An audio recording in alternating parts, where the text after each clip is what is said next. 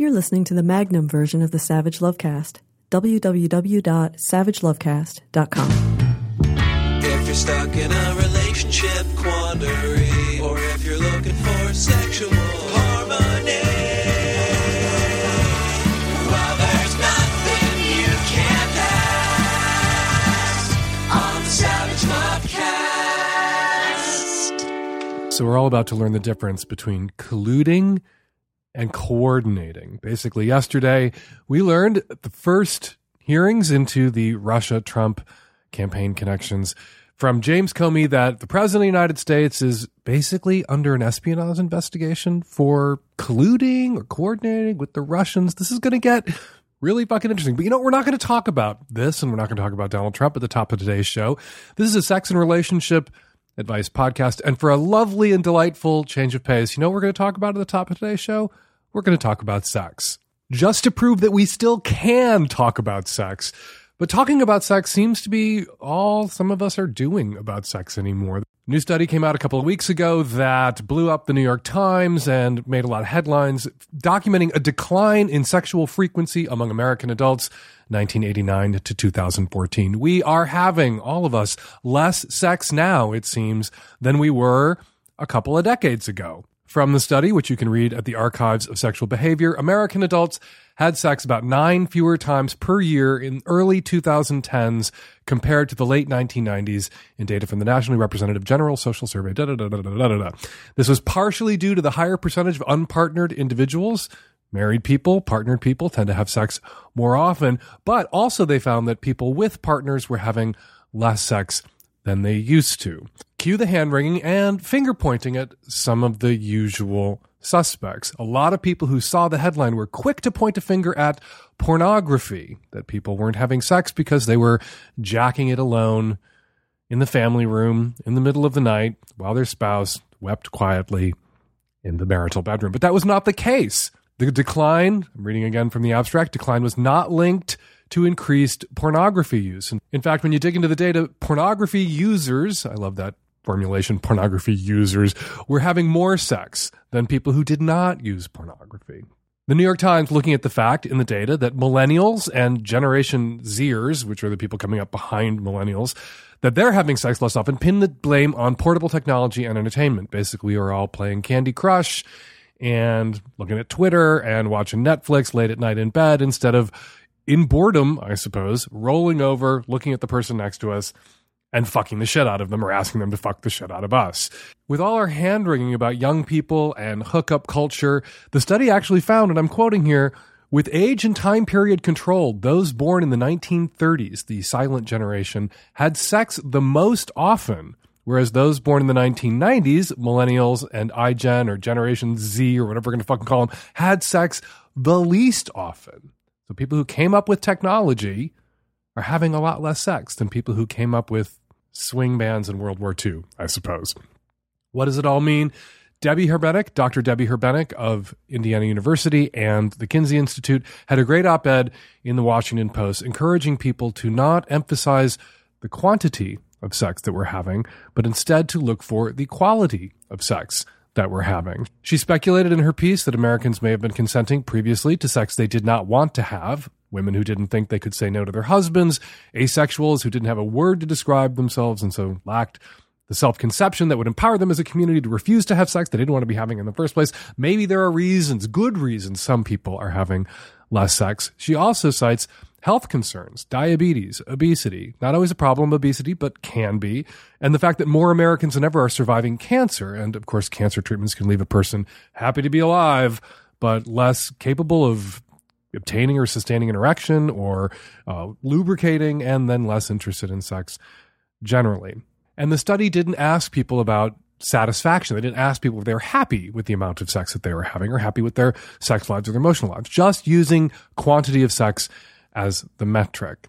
And Dr. Herbenek wants us to think more about quality and less about quantity and called for follow-up studies. And I agree. And while I agree with Dr. Herbenek, and you should all go read her terrific op-ed at the Washington Post unpacking this study, people do call in all the time to this here Savage Lovecast complaining about quantity.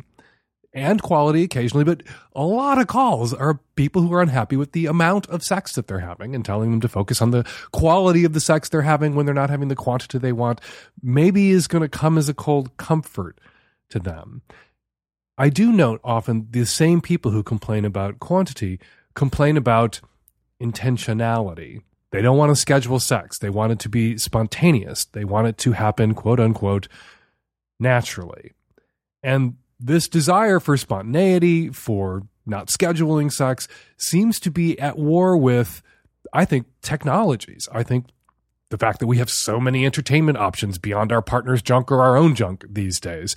And we're going to have to err on the side of some intentionality. We're going to have to err on the side of some scheduling if we are going to defeat our devices. If we're going to turn away from Twitter and turn to Twatter or Butter or whatever your pet name is for your partner's genitalia or preferred orifice, we're going to have to be intentional about it. We're going to have to set the phones down in another room and head to the bedroom and turn the lights off and still be awake and have nothing else to do for a while except each other.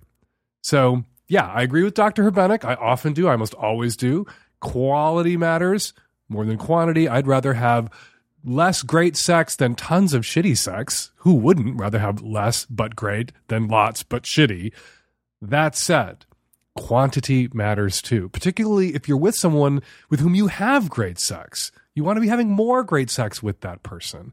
And if Netflix or Twitter or whatever the current game is, it's not Flying Pigs or Candy Crush anymore, whatever the current game is that's occupying all of your brain cells in the middle of the night or at bedtime, you're going to have to schedule some putting that shit down, schedule some putting that shit away so you can turn to each other instead and ramp up the quantity. Particularly you young people.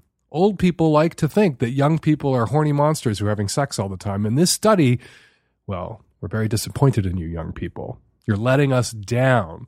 You're making it harder for us to live vicariously through you. So, put the phone down. Turn the Netflix off.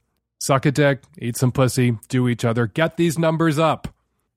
All right, before we get to today's show, I just want to remind everyone we have a live taping of the Savage Lovecast coming up in Portland, Oregon at Revolution Hall on April 14th. It's going to be our first Easter extravaganza. We've got lots of surprises planned for you. You will want to be there. Go to portlandmercury.com/Easter for tickets. All right, coming up on today's show, tons of your questions, tons of my answers, and Brian Whitney, who's the co-author of Raw Deal, a new book he wrote with the infamous New York City Police Department, Cannibal Cop, Gill Valley. We have a fascinating conversation about that subject, about sexual fantasies involving cannibalism, and whether people should be tossed in jail for that.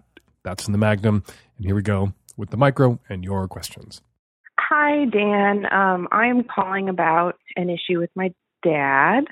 He's in his mid-60s, been divorced for 15 years, maybe longer, and recently has started to try and put himself out there again to a disastrous effect. He doesn't make smart decisions around women, and now he had a situation last year where he got himself in a lot of trouble with a relationship, and it required an enormous amount of emotional support from his kids, his adult children, as well as just needing a couch to crash on for a couple of months while it all blew over. Now he is apparently chatting with Russian mail-order brides, I guess, is the best way to put it, and planning to visit them in the next week. And I don't know what to do. I don't know how to be supportive without supporting something that is obviously a terrible idea. He's probably not even chatting with women. I mean, it's probably employees of whatever company this is and pictures of women is what I'm guessing, because he's already spent a lot of money on the website. And I don't understand why they would want him to go there. That is very suspicious and scary, as opposed to a woman coming here. Anyway, I don't know what my role is as his adult daughter in supporting him. And I know at some point the kids sort of become the parents, and I don't know how to step into that role, especially in this context, if that's what needs to happen. I want him to be safe and protect himself, but I don't know how to convince him to do that, or how to yeah, I don't know what to do. Your dad is an adult, or a reasonable facsimile of an adult. If you're not prepared to march into court and attempt to have your dad declared incompetent, incapable of taking care of himself and handling his own finances and making his own decisions and being appointed his guardian, going for guardianship over your dad, I'm not sure what you can do besides yell and scream at him and reason with him. You could contact what's left of the State Department to see if other American citizens have been scammed by this same outfit or with this same ruse, and the State Department might advise your dad not to go. But, there's not much left of the State Department now, so maybe you'd be better off contacting your state attorney general's office to see if they've issued warnings about this particular group or this particular type of scam to seniors in your state. Those are nuclear options, truly nuclear. If I were in your shoes, I would tell myself my dad isn't elderly.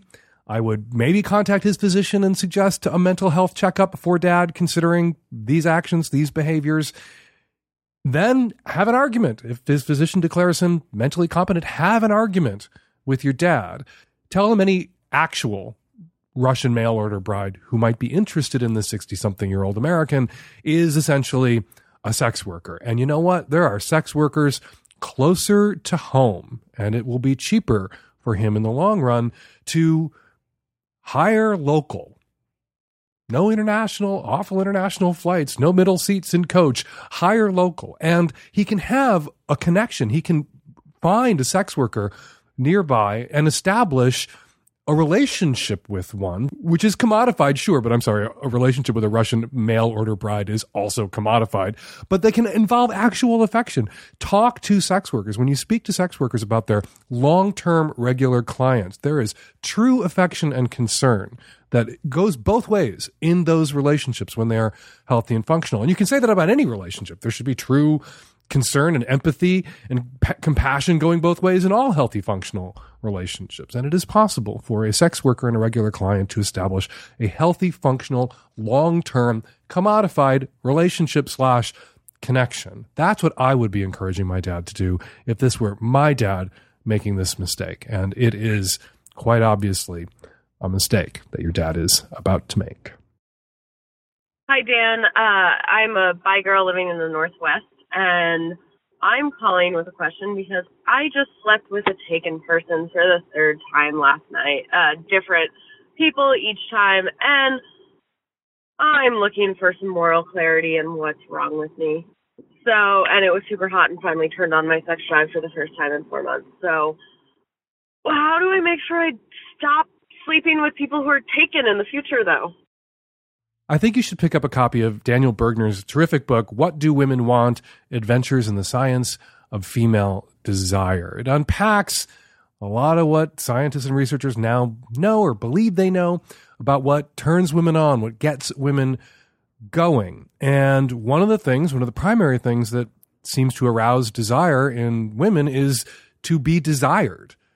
Women want to be wanted. They want the power of their attractiveness, their looks, their bodies, their brains, their everything to be so overwhelming that the man that is attracted to them, if it's a heterosexual thing, is just overwhelmed by that desire. They can't control themselves. And I think that's what's at play here with you. I think this is why you are into these people who are taken. You're into being taken by these people who are taken. You're into taking these people who are taken. Because what it says to your perhaps subconscious, if you're not consciously aware of it, what it says to your erotic imagination is, I am so powerfully attractive. I am so desirable that this person who shouldn't this person who shouldn't be fucking me is fucking me. Not because they're awful, not because they're a cad, not because they're a cheater, but because I am so irresistibly attractive. And that sense of being wanted so badly that this person will violate their relationship, violate their commitment, they will break this taboo, turns you on. Because you want to be wanted, because that awakens desire in you, their desire, that male person's desire for you, or that female person, if you've been taken by people who are ladies. It gets you going, it makes you wet, turns you on. What do you do about that? Well, I guess you could get involved in organized swinging, but then you're not being taken by someone who shouldn't be taking you. You're being taken by someone who has permission to go get you. So what you're going to have to do if you want to stop being the person who cheats with other people is to find other ways to feel as wanted, to replace this dynamic, this thing that stirs your libido, to be with someone who shouldn't be with you. That's how badly they want to be with you. They shouldn't be with you, and they are with you. You have to find something that you can put there in its place. You have to find some other way to be wanted that badly. Maybe you should start taking out personal ads in cities and states that you don't live in and seeing if guys will fly all the way to wherever you are to be with you because that's how badly they want you. Or you should set up hurdles that guys have to clear before they can get into your pants, or women have to clear before they can get under your skirts. And seeing those people clear those hurdles to get to you will make you feel as wanted. Or maybe this is your thing. And knowing that it's the wrong thing or a wrong thing, a thing that you shouldn't be doing, you could convince yourself that this is a fantasy that you should explore only through role play. And you should find guys who aren't attached, or find guys who are in open relationship, or women who aren't attached, or women who are in open relationships, and have them dirty talk with you about cheating on their partners or primary partners with you when they're not actually technically cheating. But they can crank you up by pretending they are. Anyway, go get What Do Women Want by Daniel Bergner and read it. I think it'll help you unpick the lock on the safe that is your brains and erotic imagination. Hi, Dan. I'm a 26-year-old male, straight male, living in the San Francisco Bay Area. And I'm calling because I'm having a problem with my father and my stepmom. A few years ago, on a family trip to Miami while I was in college, my stepmom came on to me. She's quite an attractive Latina woman. And I came back from hanging out with some friends, and she was dressed in her dressing gown and had a glass of whiskey in her hand and was cracking open nuts. She proceeded to sit me down and start massaging me quite erotically. She ended up knees down in my lap. I became aroused. She was quite uncomfortable, but at the same time, what every teenager's dream in some ways, but was quite mortifying in reality. She then laid me down on the couch and started hand feeding me candies, asking me which one I preferred more. And when I replied I liked them both, she asked me if that means I prefer two women at the same time. She then spoke to me in Spanish and put a blanket over me and walked away. I didn't tell anyone in my family about this for years. And recently my father and my stepmom have started getting divorced, and I've shown a lot of animosity towards my stepmom, to my father's dismay, because she's always been very helpful and kind throughout my life. I guess I'm calling because I finally told my dad, and I told my siblings, who advised me to tell him, finally. I did, and his reaction was slightly dismissive, and he tells me, let it go. She didn't know what she was doing. I'm wondering if I should call her out on it. I feel kind of angry about the whole thing and want to speak to her about it. I'm not sure if I should just let bygones be bygones, considering she probably doesn't remember. She does take Ambien, and I'm almost positive she was kind of blacked out on her sleeping medication and a bit of whiskey. It's also a touchy subject because I'm still quite close with her son, who's my stepbrother. Any advice? Thanks, Dan. So a quick follow-up question. When you talk to your dad, he said sleeping pills, alcohol. And did you know if your stepmom, when you all lived together, did she take Ambien? Was she taking sleeping pills regularly that she shouldn't have been mixing with alcohol? She was taking sleeping pills, and it was sort of her nightly thing to have like a little glass of whiskey. And a handful of Ambien? Apparently, yeah. Okay. And when I came back, she was just so out of it, but really into me. Yeah, out of it, and behaved toward you in a really inappropriate way, a way that made you feel really uncomfortable. And I think, if I may, you describe her as hot and very, very attractive in a way that probably left you feeling conflicted and torn, because you probably were aroused by this situation, but you felt you couldn't betray your dad, and the wrongness of it was also banging on the walls as she was touching you and eliciting from you, an arousal response that you didn't wish 100%. that you didn't want her to elicit, and that you felt shame in the wake of and conflict in the wake of. Definitely. Here's the thing. It seems to me that you should say something to your stepmom, and what you're likely to hear from her is, I'm mortified. I don't remember. I'm so sorry. People have, and this is now me talking, not me trying to pretend, not role-playing your stepmom talking.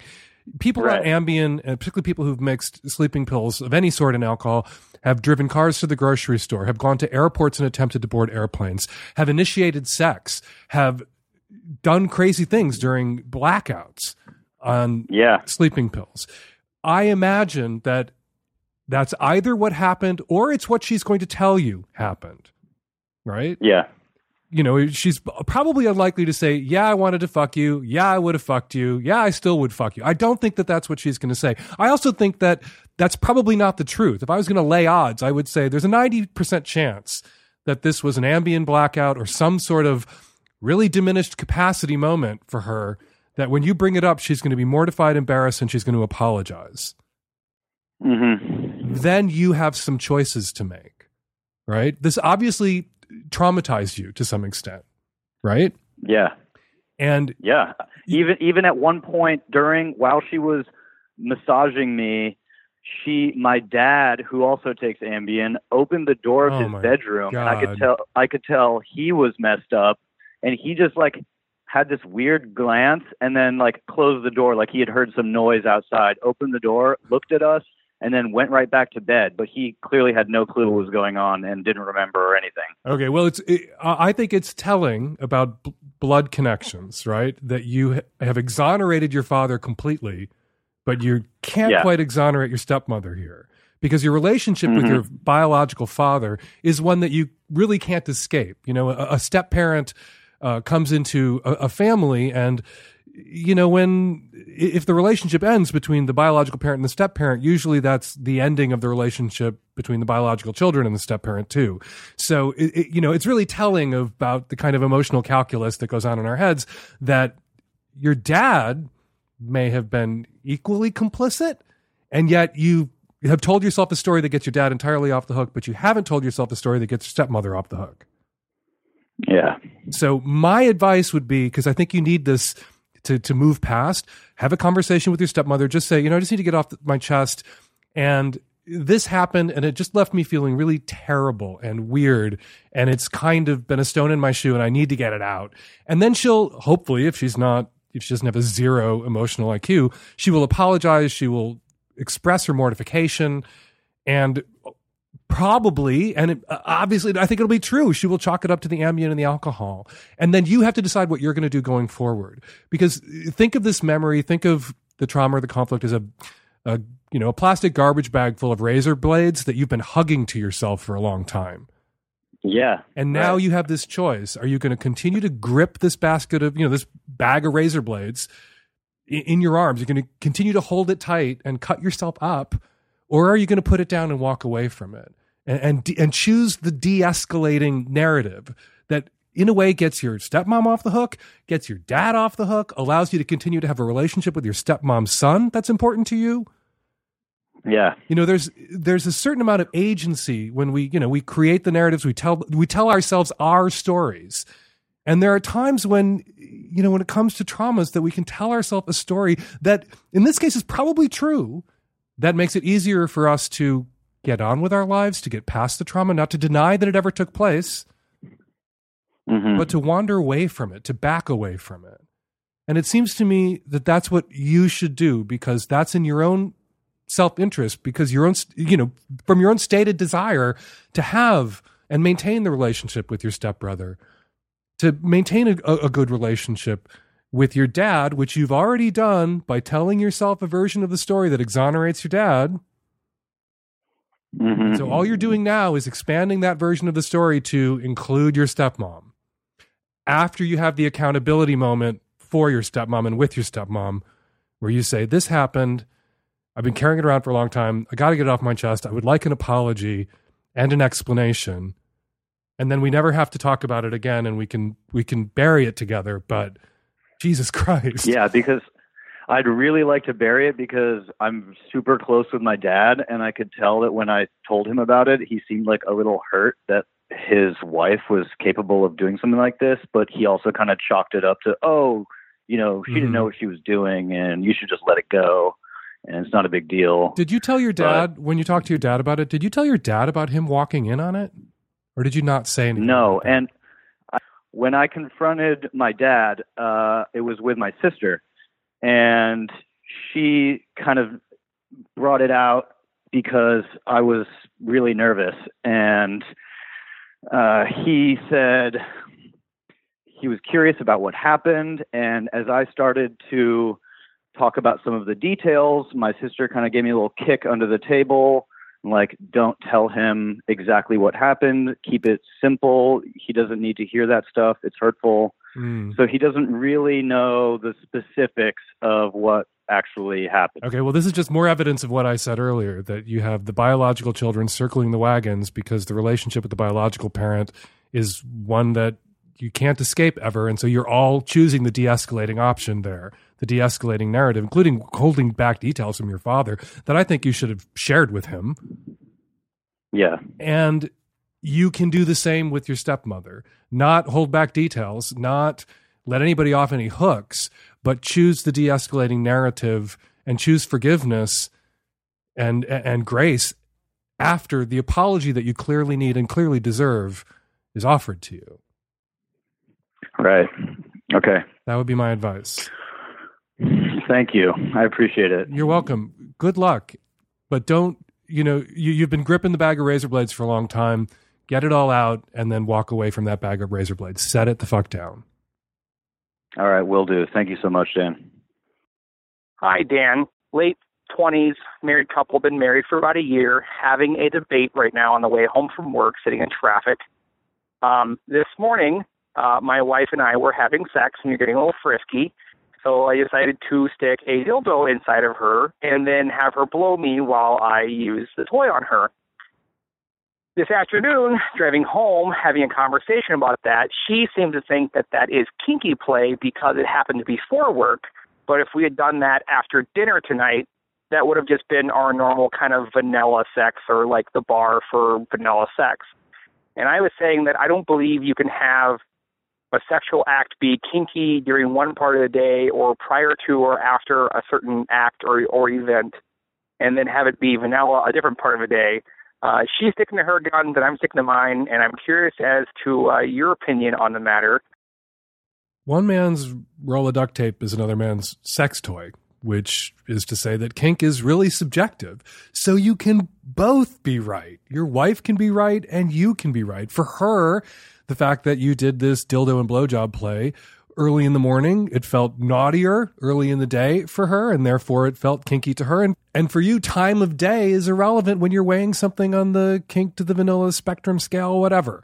So you're both right. It was kinky for her because time of day, wasn't kinky for you because that's vanilla sex for you guys. A lot of people out there would regard using a sex toy, using a dildo on someone while they blew you as itself inherently kinky whenever and wherever it happened. But you don't have to agree. You can agree to disagree. Your wife is entitled to her opinion, her subjective opinion about her own experiences, about what is or isn't experienced by her as kinky, and you are entitled to your own as well. So my advice, my ruling is for you two to stop debating this and to let yourselves as a newly married couple have a difference of opinion without having to hammer each other into agreement on this, because you know what? There's going to be a lot of things that you are not going to agree about over the course of your marriage. And sometimes the best tack is to agree to disagree rather than regard yourself as one brain that has to come to some sort of consensus on absolutely everything, because that will make you A, crazy, and B, ultimately divorced. Hi, Dan. I am a straight early 20s female on the West Coast. I've been with my boyfriend for about 9 months. but in the past few months, we've been having an issue with tearing. My partner is uncircumcised, and his foreskin gets small tears in it. We're in a monogamous relationship and have sex without condoms. We've tried to increase lubrication, whether it's making sure I'm fully aroused or a partial blowjob, but the tears seem to come right back. We've tried taking some time off to let him heal, but nothing seems to do the trick. Do you have any suggestions? Thanks. Men and boys who can't fully retract their foreskins have a condition called phimosis, a tight foreskin. And this can be painful, and it can, in some cases, be dangerous. It can make sex awkward and unpleasant, and again, painful. But there are treatments, including getting circumcised, but also the application of a steroid ointment to the foreskin to help it soften and loosen and expand. And I think your boyfriend should go talk to his doctor and tell him that he has this problem around ripping of his foreskin, even if you're using a lot of lube, and this may be a help to him. I think your boyfriend should go talk to his doctor about this problem, and I would recommend, and I am not a doctor and I am not his doctor may have a different recommendation, but it seems to me that a little more slack in his foreskin, a little more suppleness, a little looser foreskin might help solve this problem. So this steroid ointment that is prescribed to people with phimosis could possibly help your boyfriend solve this problem. If it doesn't solve the problem, you're just going to have to fuck more gently, use more lube, and the occasional rip or tear may be the price of admission that your boyfriend has to pay for the orgasms that your boyfriend enjoys. And when he's ripped, when there's a little uncomfortable tearing, then you can lay off his dick for a while and he can eat your pussy until his dick is back in action. Hey, Dan. I'm a 27-year-old cisgendered gay male calling from Copenhagen, Denmark. I'm calling because last week me and my boyfriend broke up. We've been together 4.5 years, and I found out that most of the time he had been cheating on me with at least 8 different men, 4 of them being my closest friends. 2 of them he had a sexual relationship for 2 years with them. Well, I think he might be an nymphomaniac. I didn't suspect anything. He's been lying for pretty much throughout our whole relationship. And so have my friends, and I don't know if I should tell his parents about what truly happened. They of course know that we broke up. They're very kind and very warm, but I still love him very much, and I really want him to also get help if he needs that. He says that he's very sad about what happened, and he did it for the excitement. But if he's ever gonna see a shrink, he'll need the push from his parents, because he wouldn't be able to afford a shrink without support from his parents. And also, I want to know if he gets a boyfriend in the future, should I tell that boyfriend what happened between me and him? You need and deserve a better boyfriend. Sounds like you also need and deserve, and hopefully are out there finding some better friends. If your boyfriend was cheating on you with all of your friends, including having multi-year affairs behind your back with your friends, it wasn't just your boyfriend who betrayed you. Now, pivoting to your questions, I think you should leave his parents out of it. It's only been a week. You broke up a week ago. And it seems to me that you're doing a really good job of concealing what has to be some anger.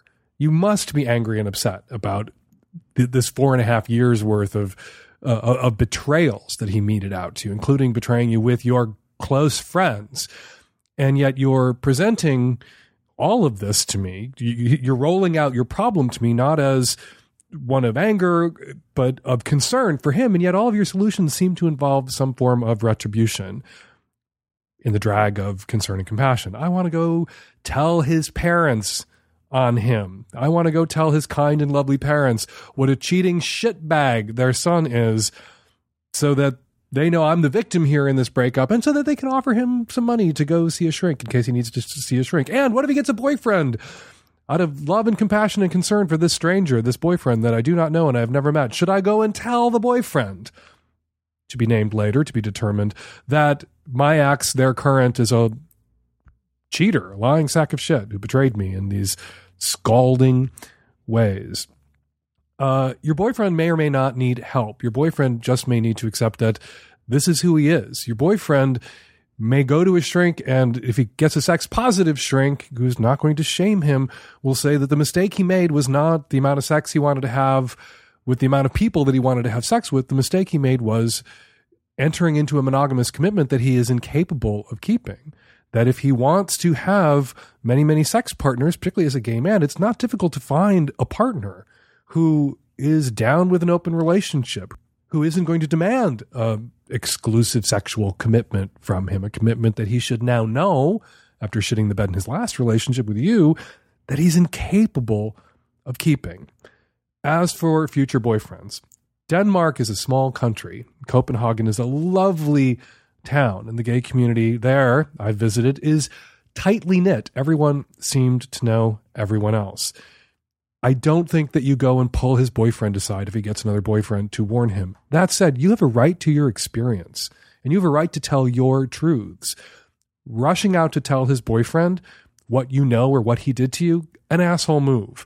But if you're interacting socially with someone that he's dating and they ask you why your relationship ended, I think you have an absolute right to tell your truth.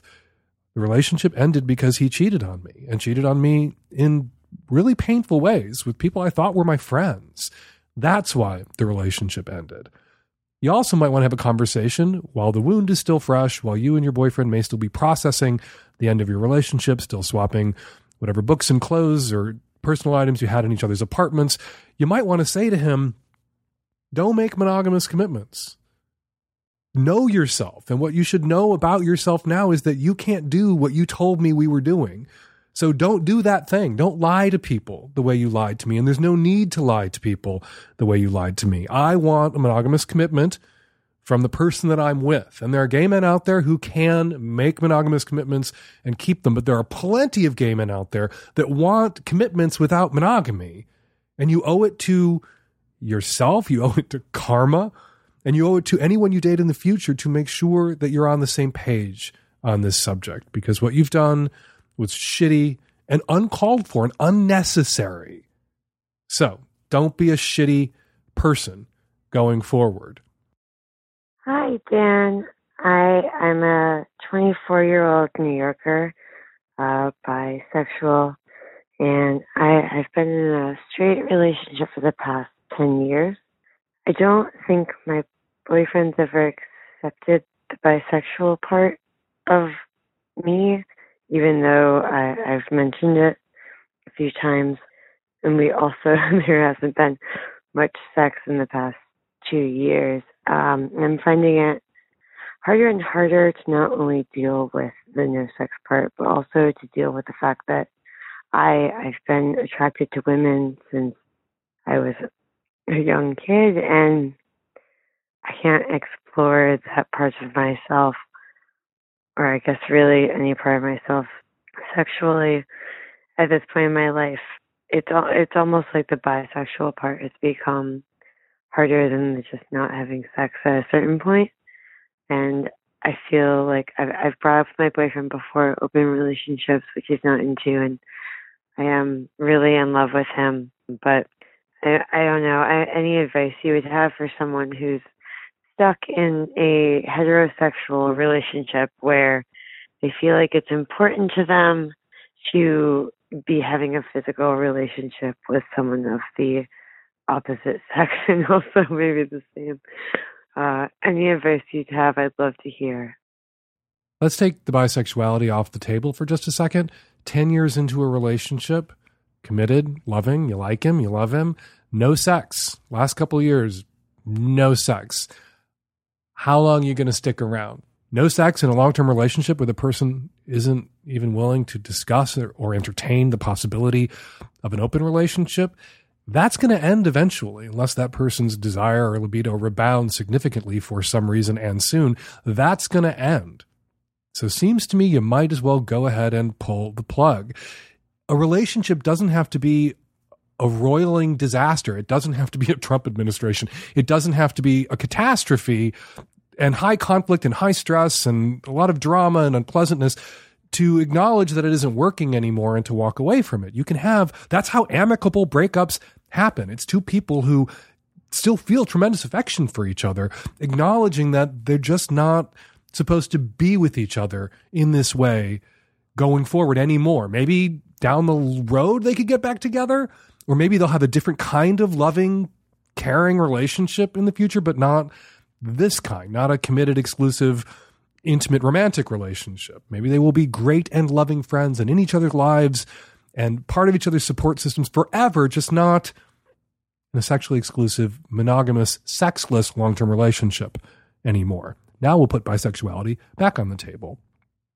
Yeah, you need to end this relationship and find someone who is a woman that you can be intimate with, or find yourself a guy who is not into monogamy, or a guy who is up for the occasional guy-girl-girl three-way. I hear they're out there by the millions and millions and millions and tens and hundreds of millions.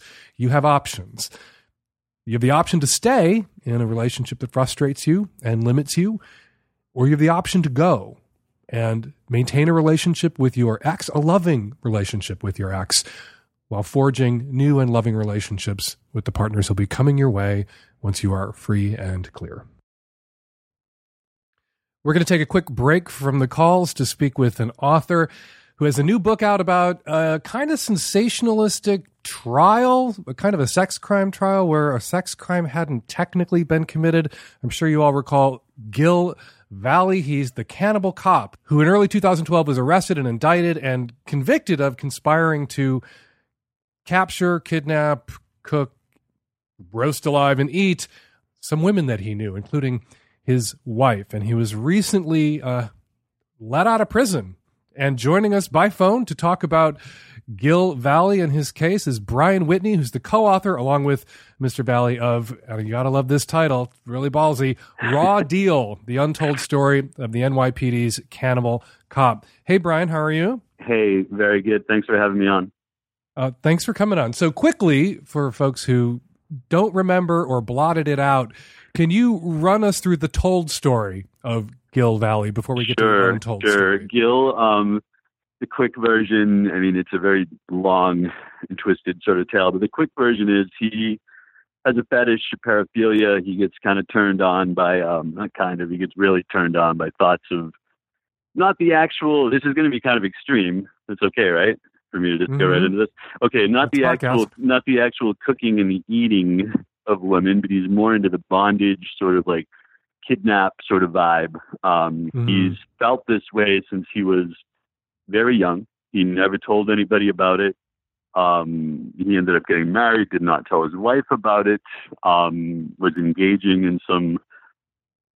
He would get on a website called the Dark Fetish Net where he would talk to some other people about some of their plans to, the fantasy plans to kidnap these women. He would put up photos of women in his real life that he knew in his real life on these sites and talk about them in these fantasies. His wife puts spyware on his computer because she thinks he's having an affair. She finds this stuff. She freaks out. She goes to the FBI. 6 cops with guns out arrest him a few weeks later. He doesn't see the light of day again for about 21 months, taken to prison, convicted of conspiracy to kidnap, and then was exonerated. And now he's out. And we wrote a book about that. Well, was he exonerated or was he just sentenced then to time served and released? No, he was actually, he gets really wound about this. So yeah, to be clear, he was completely exonerated. Yes. It's a very rare thing. The judge went in and exonerated him. Okay, because in the first trial, which I followed closely, there's a lot of writing about it, really good writing at Slate, actually. Yeah, Dan Engber does some really good pieces, yeah. The prosecution argued that he had moved past just fantasizing about doing these terrible things to women to taking action toward doing these things, including tracking the movements of some of the women that he had fantasized about kidnapping, binding, roasting alive, and eating. Right. Would you like to address that real quickly? Because I hear you. People have like dark and twisted fantasies, and that is fine.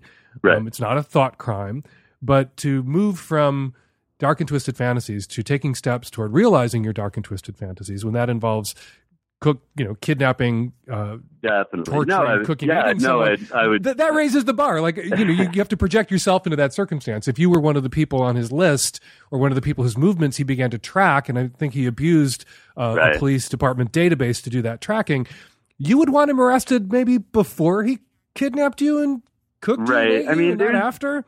There's like a few different pieces of that. What you're getting at is like there was some evidence they initially said that they had, which the prosecutor said they had, about cell phone towers, which they didn't even bring up at trial because it was not accurate. That stuff was reported like pre-trial, like, oh, they had this data, and then it didn't happen. As far as the a big thing with Gil is, and I'll get back to the tracking part real quick, but in all of these different things, he's talking about taking women to a mountain house, like in a white van. It doesn't exist. The house doesn't exist. The van doesn't exist. At one point, he said there was going to be kidnappings on 3 different continents on the same day. There was never once he talked about kidnapping somebody with his gun and his handcuffs, that he actually had. Now, the one thing that you do bring up is the database. Like, that is something that he says he would just look women's names up on occasion to make sure his computer was working. I have, that's and all. Coincidentally enough, that. it was the women that he had on his list of potential. I think he said he would do it with different people, but I think that's part of like the fetish kind of aspect of it. And I mean, we could talk about that's obviously bullshit. Well, and I hate to laugh about it. I'm laughing out of nervousness. It's obviously bullshit, and it doesn't necessarily negate his argument that he was just constructing the most realistic fantasy scenarios because those got him off, and part of the construction of the realistic fantasy scenario was the illegal, and it was illegal or a violation of regulations, abuse of this database that he had access to, and it was part of fueling his fantasy life by constructing the most realistic possible fantasy scenario with no intention of ever acting on it still. And that's the kind of thing that I honestly wouldn't argue with you for or against that particular thing. What I have is what he told me, and what you said also makes a lot of sense. I mean, sometimes when somebody does have a particular paraphilia on a certain thing, there's going to be fantasies that you might do something that's in your mind incredibly safe, to like touch that button a little bit, But I don't know if that's the case with him or not. I mean, I really don't. And when you say it's obviously bullshit, I'm not going to say it's obviously not either. But everything, obviously, the kidnapping was not obviously going to happen. Okay, so that's the told story. Your book that you co-wrote with Mr. Valley is called The Untold Story. Give us a little bit of the untold story. What hasn't been told? What don't we know? Well, I mean, a lot of the things that you even, a lot of the things, but even talking about things like I mentioned, like the cell phone tower and so on and so forth. There's a lot of things that people, when there's an article written about Gil, it's kind of amazing, like how it will still like catch on around the world. And if you were to like look at some of the comment sections, there'd be so many people that will say like, oh, well, he actually was on the block of this person. Oh, he actually was going to do this, and he actually was going to do that. And they really had no evidence of him doing anything at all. And I think that's probably the biggest part of the untold story. A lot of it also is about paraphilias and fetishes that, to me, is one of the most interesting aspects of the whole story. People are just afraid to talk about people that have different fantasies and paraphilias. I mean, there's still a lot of things out there that a lot of people are turned on by, and if somebody is turned on by one of those things, it's just shunned in society, and you're not supposed to talk about it. Yeah, but there's a line. There's the paraphilia of wanting to spank someone who wants to be spanked, and everybody lives and everybody's happy. When you start talking about paraphilias that are morally outrageous and cannot be realized without someone being destroyed or damaged in a very serious way, that understandably makes people more uncomfortable. Now I'm going to I want to leap to the other side and say to listeners, there are people out there who are cannibal fetishists who want to be the Gills of the world, who want to be the Cannibal Cop or lawyer or librarian or whatever. There are also people who fantasize about being on the other end of that. There are people who fantasize about being cannibalized. Right. Most famously, the case of the German cannibal in the 1990s, where the guy went online and found a guy who wanted to be killed and eaten and killed him and ate him. And made headlines all over. There was even a film made about that case. So it's not just that there are Gills out there. There are also people who fantasize about being victims, but these are fantasies that cannot be realized. It's like a little like pedophilia. A pedophile is not a child molester.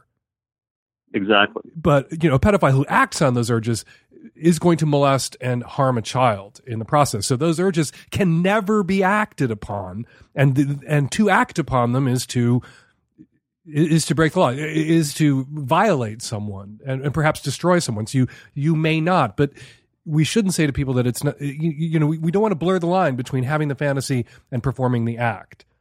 And that is exactly what makes this so fascinating. What you said is exactly what makes it so fascinating. And that's what I was trying to get to as well, is that you're correct, there's a line. I mean, in a relationship with somebody, if some dude comes up to you, he's been dating you for like 6 months, and he's like, hey, I hate to tell you this, or maybe he doesn't even hate to tell you this, but I really get turned on by the thought of killing you and eating you. You're going to get freaked out. Yeah. But should he go to prison for that? Mm-hmm. That's what I'm talking about. And the exact issue with the pedophile is the exact same situation. If somebody's attracted to kids but never acts on it his whole life, mm-hmm. you want to put that, I'm not saying you, but mm-hmm. does society want to put that person in prison because he's attracted to children and not because of what he actually does? Right. And so that is to me, that's what makes this case so wild. And that's what makes working with Gil on it so interesting to me, because it is that case where it's there's people in my personal life that are like, oh, I don't want to meet him. They're like, I don't want to talk to Gil. You're working with Gil. Mm-hmm. And I see him all the time, all the time. And, I find the whole thing fascinating. I mean, there's a real line there between, oh my God, you're so sick, and oh my God, you're so sick, so let's lock you up because you think things. Right. And we're trying these days to make clearer distinctions between, going back to the pedophilia example, non-offending pedophiles and child molesters, in the hopes that being able to make that distinction is going to help more people with pedophilic desires resist acting upon them.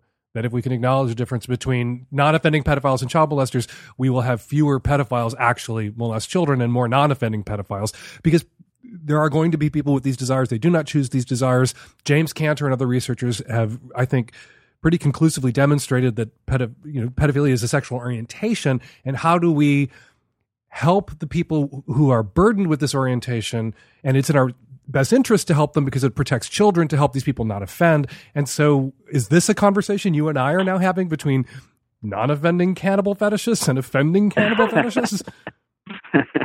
Well, I mean, in a sense we are, in a sense we are, because that, I think that is a conversation that we're having. I mean, there's all sorts of, Bill Cosby's obviously a somnophiliac, I mean, in apparently Bill Cosby's a rapist. Instead of just, well, that's what I'm saying. I mean, okay, so I said apparently, but let's just take the apparently out. He's a rapist, mm-hmm. right? So if there's somebody that's a somnophiliac and never rapes anybody, should they both go to prison? Okay, let's retroactively toss allegedlys out there for legal reasons. But I think if 50 well, I was women going to say apparently, the cover of New York Magazine, all telling a similar story, and you've essentially admitted as much in court as Cosby has done, I think we can drop the allegedly. But for legal reasons, we should probably run back there and insert the allegedly. Full disclosure here, and maybe I'll be the first person you encounter who can say this to you as you get out there and promote your new book.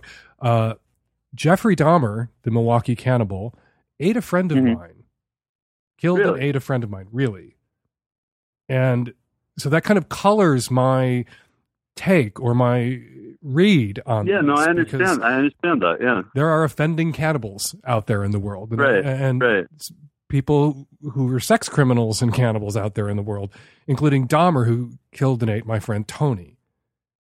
And that's horrible. And it is horrible. And so I want to know, I want you to assure me. But this might be interesting to you. So when you say that, so Park Dietz is a famous criminal forensic psychologist. He has studied Dahmer and Gil. He says Dahmer is incredibly dangerous. He says Gil's not dangerous at all. And why? How does he make that distinction between? Well, I'm not exactly sure about that. I mean, I've never read the whole report. Wait, wait. You wrote a book with this guy about his case, and you haven't read this whole report that suggests that he is not at risk of offending? Why not? No, I haven't. Why well, not? in part because when I'm writing a book with somebody, what I'm doing is writing a book with that person from their point of view. Mm-hmm. I mean, that's the way that I'm looking at writing a book with somebody as opposed to about somebody.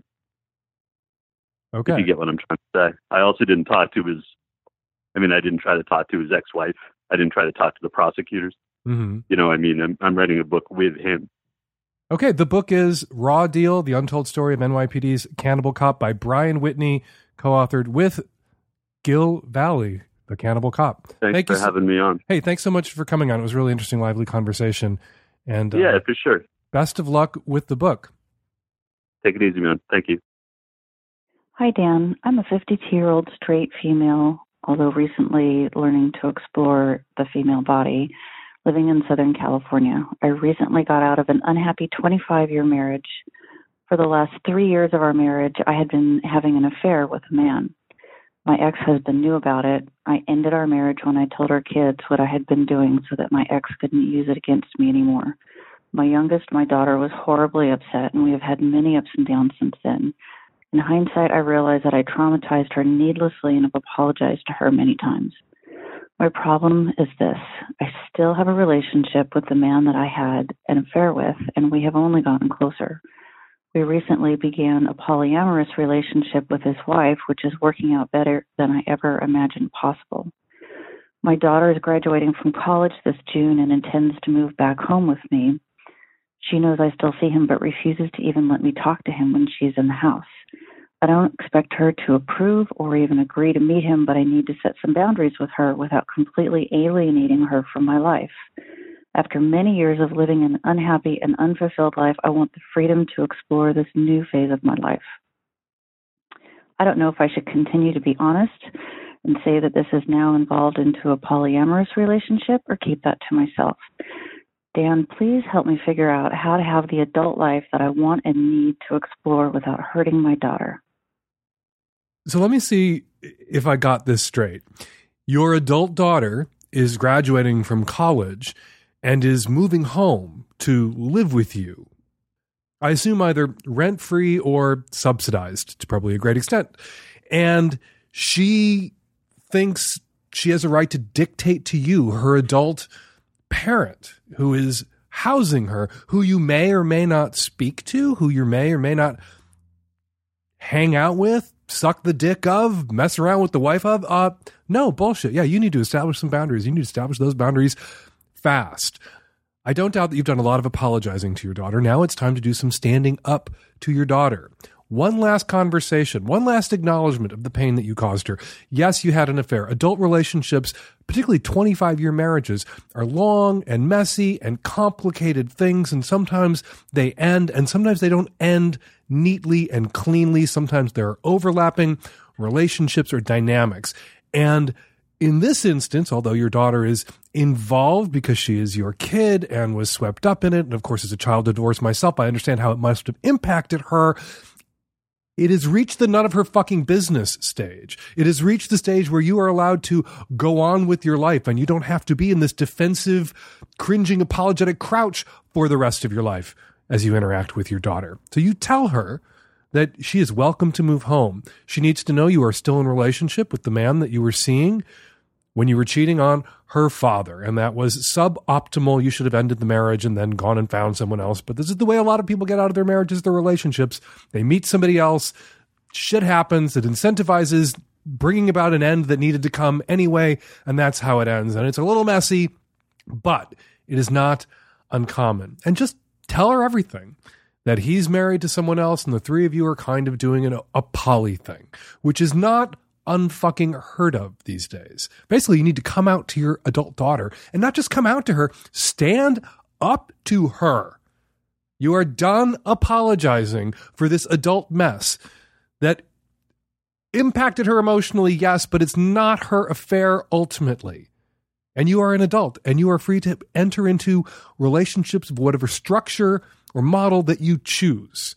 And you will not judge her for the relationships she chooses to initiate or enter into, or however they might end. And you will not be judged by her. And you will certainly not subsidize her. You will certainly not pay her rent and cover her food and utilities so that she can glower at you and dictate to you who you may or may not hang out with. So, yeah, you left a callback number, but you know who I'd really like to get on the phone? I'd really like to get your daughter on the phone. If she's not a listener, maybe you should turn her on to the show. And if she hears this call, if she hears your call, maybe you should send her the link to this particular show, and she would like to have a conversation with me, child of divorce to child of divorce, about this situation. I would be happy to talk with her. Hey, Dan, and the Tech Savvy at-risk youth, long-time listener, first-time caller. I'm a late 20s female living in a major East Coast city.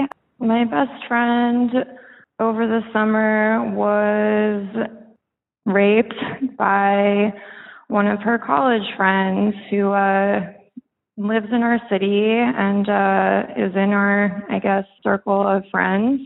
She was upset about it for a while, but I guess they talked about it and made up or something. I don't really know what was said. I don't know what kind of conversation can be had to make something like that okay. But my friend insists that it's under control. And, you know, I want to respect her wishes, but that doesn't change the fact that every time I see this college friend, I want to punch her in the face. You know, I don't want to be selfish. I don't want to, you know, create problems for my friend. I don't have plans to like take any retaliatory action. I'm just wondering, what do I do? I mean, I try to not be around this person as often as humanly possible, but every time I have to fake a smile, every time I have to say hello to her, if I see her out, like I'm screaming inside. She just posted on social media like a quote, you know, that the grab him by the pussy quote by Donald Trump with like a broken hearted emoji after, and the hypocrisy of it. Oh my God. Okay, so I listened to your call and I have two theories, and I want to lay them out for you before you give me any more information. I'm calling you for details because I feel like I need details to determine which of my reaction theories might be correct.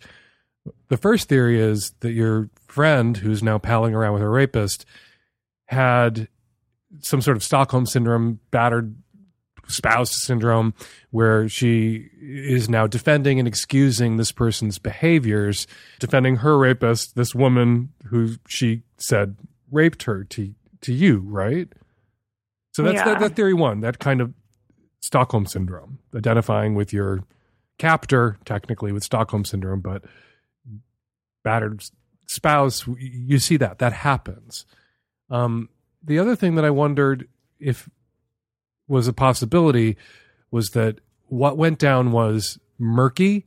Consent was murky. Your friend, in the wake of this gray zone shit, felt violated, felt as if she'd been raped, described it as rape to you and other friends when she was seeking support. And then when there was some moment of communication and clarification where there was acknowledgement on both parties' part that this was shitty and awkward and bad sex and not good sex and blurry consent sex, but there was not, in your friend's second take, her reassessment after talking with the person she felt violated her, that she downgraded it perhaps from sexual assault or rape to bad sex with murky consent.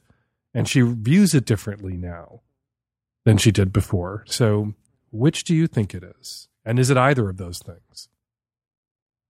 I think it's a blend of both, possibly. I didn't have time, I think, to mention this in my initial call, but they had like fooled around consensually prior to this, but like they'd spoken about it and said, you know, like, we're friends, our priority is the friendship. It's just that on the night in question, like, this girl got into bed with her, and my friend said like, No. no, I don't want to do this. She said no a couple of times, and like the other girl just wasn't having it. And like, that's not the first instance of this girl like being very sexually aggressive with my friend when my friend like wasn't having it. You know, it was just, she couldn't get away, I guess, in this instance. And the person who posted the Donald Trump pussy grabber quote to Instagram is your friend who was raped, or the other woman who raped her? The other woman. And I called you after I saw that because it really was upsetting and like strange. Is that irony? Whatever it is. I think it's hypocritical, whatever. Yeah, I think it's gall. Okay, yes. The gall of it. You know, if you went to the police with this, even if your friend went to the police with this, there's unlikely to be a prosecution. No, I mean, but that could be said for... Right. But that's why I am firmly on the side of social accountability in cases like this, where the criminal justice system may fall short or be incapable of adjudicating, rushing into instances like this and adjudicating it. Social consequences and the enforcement of social norms can help prevent shit like this from being perpetrated in the future by that very person, perhaps. If she pays a social price, not you punch her in the face, you assaulting her is not the answer.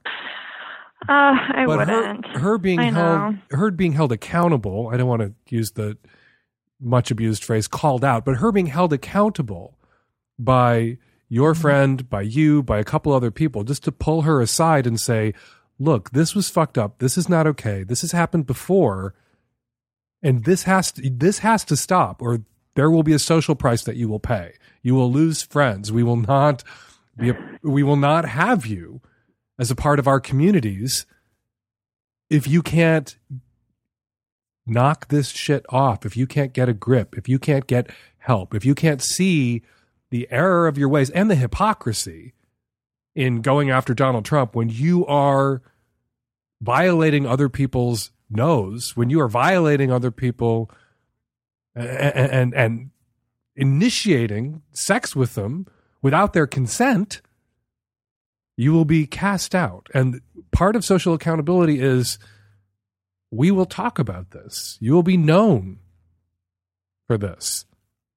You may not end up in prison, but you could end up being socially damaged. And you should be, because people should know to be wary of you. Right. And I guess part of my concern was that, you know, I have been willing to play up the social accountability part, but my friend to whom this happened, like, was unwilling or unable to get into that mindset. But what does your friend say? What does your friend say now about what went down? She knows that she needs to talk to this person, but in the meantime, she's just been avoiding her. But she's not like hanging out with her all the time like she used to be, because I don't know, maybe us talking about it and like having someone else in her corner to like say this wasn't okay brought her around. Well, create that accountability moment. March in there with your friend and have it out with this other person. Like I said earlier, this isn't an instance where involving the police is going to fix anything or create accountability. Yeah. But there are times in the lives of our friends where we have to step up and not just hold our friends to account, sometimes police the behavior of our friends. You think so? Yeah. I'm not talking about your friend who's sexually assaulted. Let's remember she's the victim here, right? I'm talking about this other person who's in your social circles, even if she's not a friend. And I don't mean police by some sort of vigilante justice. You're not going to beat the shit out of her and lock her in your basement for 5 years. You're just going to go to her and say, this all went down. We all know it. It's fucked up. It has happened before. This has to stop. You have a problem. You're preying on people and you're violating people's consent. And we know it, and you need to know we know it, and you're on notice. You're on probation. You're you're going to be known for this. And my friend has a right to her experience, and I have the right to come to the defense of my friends. And I will warn people to stay the fuck away from you. And I guess how that's going to cause a lot of social fallout, which is like least of my concerns. Fear of social fallout is often the sexual abuser or predator's best friend. People don't want to upset everyone, so they don't say or do anything, and that person relies on that to continue abusing the spouse they're abusing, to continue violating people the way they've been violating people. And then how do you suggest managing the social fallout? I guess people. You let the chips fall where they may. Do you want to be friends with people who would take the side of someone who is a sexual predator in a sense? No. I mean, sometimes friend circles and social circles divide, and sometimes they split. And I think that, if the division or the split is over, Real Housewives of Atlanta or some bullshit, then that's stupid. That's silly. You blurted out a Game of Thrones spoiler and our social circle fell apart. Well, that's ridiculous. But a social circle to split over holding someone accountable for their behavior, for the way they've treated someone, for sexual assault potentially, that rises to the level of a social split that may need to happen. And that may be for the best if what that split is going to do is get people out of your social circle who don't take consent seriously. Okay. Good luck. Thank you, and thanks for calling. You're welcome. Hi, Dan. This is a 30-year-old cis male from the Midwest calling with a little issue. My current girlfriend really wants to know the name of one of my previous ex-girlfriends because she volunteers at the same organization as she does. I've told her that I believe that everybody is entitled to the past and to let go, but she really wants to know, quote, who she's dealing with. Can you give us some help or some input? Thank you very much. Okay, I don't know why you wouldn't tell her the name of your ex. And she's going to find out who your ex is sooner or later, probably sooner anyway, because if they volunteer at the same organization, the old gossip mill is going to do soon what you're refusing to do, which is identify your ex. So I would just toss that name out there on the table. I would, however, say to your girlfriend that the way she's framing this, wants to know who she's competing with, is crazy. She is your ex. This is not a competition.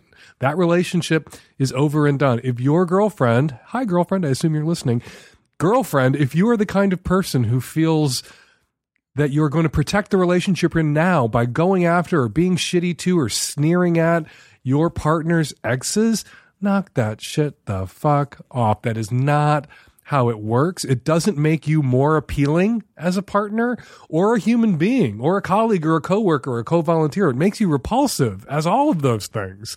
You should be kind and gracious and a little awkward with your boyfriend's ex-girlfriend when you guys interact, but you should be friendly and kind. Their relationship is over. It is history. You are current. Relax. Nothing makes someone less appealing. Nothing makes an ex more appealing in hindsight than a current being shitty and insecure and crazy about the exes. Hi, I am a 35-year-old living on the East Coast. I'm bisexual. I'm currently in a relationship with a man that it's frustrating, but I do love him. We have great sex. We're really good friends most of the time. We just have some trouble with trust and the fact that I think he's maybe a little bit more controlling than is normal. I have a feeling what you're going to tell me, but I also kind of need to know if I'm not the crazy one, because it seems like it tends to go there a lot. Basically, he cannot ever hear about me being sexual in the past with a man. The idea that I would ever look at another guy and find him attractive is something that he doesn't want to hear about. And by hear about it, I can't even, if we're watching a TV show, say, oh, wow, that guy's kind of cute. That's enough to throw him into a tailspin. I think that's a little extreme. I think we're both adults and sexual beings. He sees women and points out how attractive they are. So, and I've let him know that's a double standard. And he seems sorry about it, but he also doesn't stop doing it. And yet, if I was to do the same thing, he would absolutely lose his mind. We were split up a while ago. We kind of had on and off again. And in one of our recent conversations about the fact that it seems unreasonable of him to think I'm like not sexual in any way, that I've sort of become this completely asexual person except for him and then maybe other girls that he would like to invite into the bedroom, and that I find that to be unreasonable. He brought up an incident in our past where we had been split up for about 6 weeks. I went on a date and slept with the guy twice. And this now has been 1.5 years, and I sort of am wondering, like, it's been 1.5 years. If he's still bringing this up, like, do I put a limit on it? Because it kind of had to do with what we were talking about, but at the same time, it was just kind of out of nowhere. It was like, I don't want to hear about you liking other guys. Oh, by the way, you fucked this other guy once. And it sort of felt like he was throwing it in my face. He also, after that incident, when we got back together, he insisted that it was the normal thing to do, that I get rid of my bed, which meant like my mattress, my headboard, my box springs, all of my quilts, and my pillows, because I had slept with the other person in it, and he just thought that was the normal thing to do. I felt like if you're not married, that's probably extreme, and yet I thought it was the price of admission that I had to pay, so I did do it. I just don't know whether that was a good choice. What do you think, Dan? Like, is there any hope? Should I just cut my losses? Is this guy too controlling? Is he expecting too much? Or am I oversharing? Am I, by saying like, hey, that guy's kind of cute, is that too much and no partner should be expected to put up with that? So the sex is good. That's nice. And you're really good friends, and that's always a bonus. But then you say that we have some troubles with trust, and I object to that use of the plural pronoun there, unless you're the Queen of fucking England, which I don't think you are. He has trouble with trust. He has a jealousy problem. He is controlling. He is desperately insecure. He is waving a red flag over his head that doesn't say, I'm an abuser, but this is a flag that abusers frequently and typically wave. It's a sign that he could be abusive. He's certainly emotionally abusive. If he's managed to convince you that you're the crazy one, I hate to use the word that is being overused and abused so much at this moment, but he's gaslighting you. Throw away your mattress and your box springs and your sheets and your pillows and your pillowcases and your comforter because you fucked somebody else on that. Is he fucking crazy? Sleeping with somebody else isn't bed bugs. Everybody's sleeping. Could you imagine how many mattresses would be on the streets every Monday morning if the standard was if you fucked somebody else in that bed and now you're in a relationship with someone, you have to get rid of all that crap? Oh my God. You could stand on the top of the average landfill in this country and touch the moon if that was the case. He's a crazy person. Maybe he's crazy like a fox. Maybe he is doing this all intentionally to break down your will and to control you and isolate you. Or maybe he's just fucking nuts. Either way, he's fucking nuts, and you need to get the hell out of this relationship. You need to not move in with this guy or move the back fuck out if you've already moved in with this guy, and you need to run from him. And as you run with each step, you need to remind yourself that no one would get into a relationship with a crazy, abusive motherfucker if they were just unappealing on all scores. If they were unappealing or repulsive on every metric. But that's not the way it works. Crazy, controlling assholes with jealousy issues who may or may not be abusers are often really charismatic, really good guys or good women most of the time, often really great fucking sex. Otherwise, no one would hang out long enough to be driven crazy or abused by anyone. If abusers were just completely monstrous shitbags, abusers often have redeeming qualities. That's what suckers people into hanging out long enough to get abused by an abuser. Run. He doesn't need a girlfriend. He needs a therapist. And he's likelier to realize he needs to go get one when you dump him and you tell him why you're dumping him. This message is for the woman in episode 542 who called about the guy who burned her with a cigarette and proceeded to tell her how much he hates women. And she felt guilty about possibly walking away. I think that you guys are right to tell her to leave him alone, but I also want to say that as women, we may go into a situation thinking that, oh my gosh, this poor guy needs help. But actually, he sounds malicious. He sounds manipulative. And it sounds like that's exactly what he wanted from you, was to feel guilty enough to stay. I don't think that he needs your help or that he wants your help. I think that his desire was to make you feel fucked up. And recognize that and stay away. You have no obligation to him or to anybody else. For any other woman that feels guilted into staying with a man, befriending a man, trying to love him enough to change him, or to try and be that example to all womanhood, not your responsibility. He can get his own shit together. Hey, Dan, Nancy, and the Tech Savvy at-risk youth. This is in response to your advice to the caller in episode 542, the guy who didn't put a condom on when she asked if he would like to please put a condom on. I think your advice was right, and also, your point about women being socialized to ask questions rather than to say what they want is also good.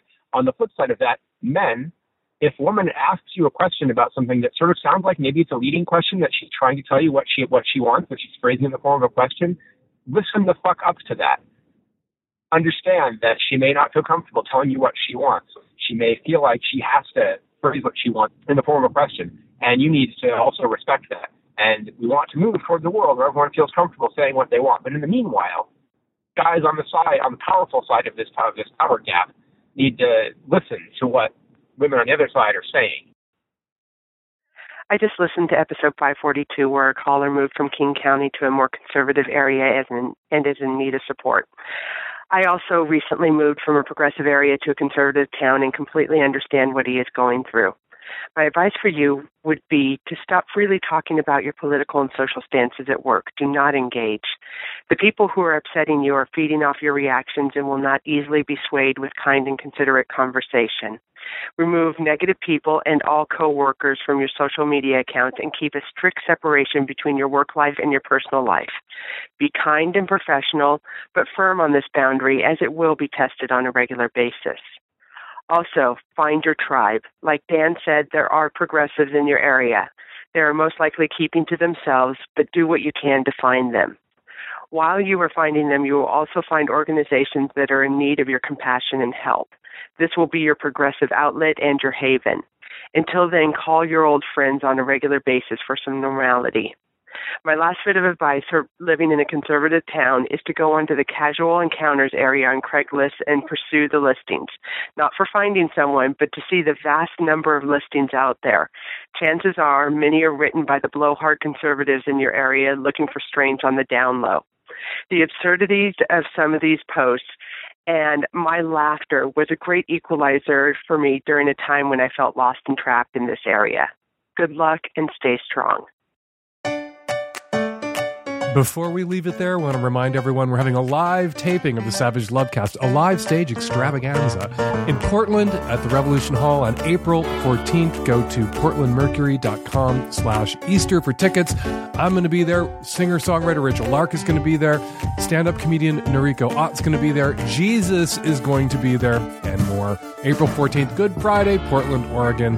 portlandmercury.com/Easter. for tickets. All right, that's where we're going to leave it. 206-302-2064 is the number here at the Savage Lovecast. If you'd like to record a question or comment for a future show, give us a buzz, 206-302-2064. Follow me on Twitter at FakeDanSavage. The Savage Lovecast is produced every week by Nancy Hartunian and me and the tech-savvy at-risk youth and Nancy. We will all be back at you next week with an installment of the Savage Lovecast, and we will see you in Portland on April 14th.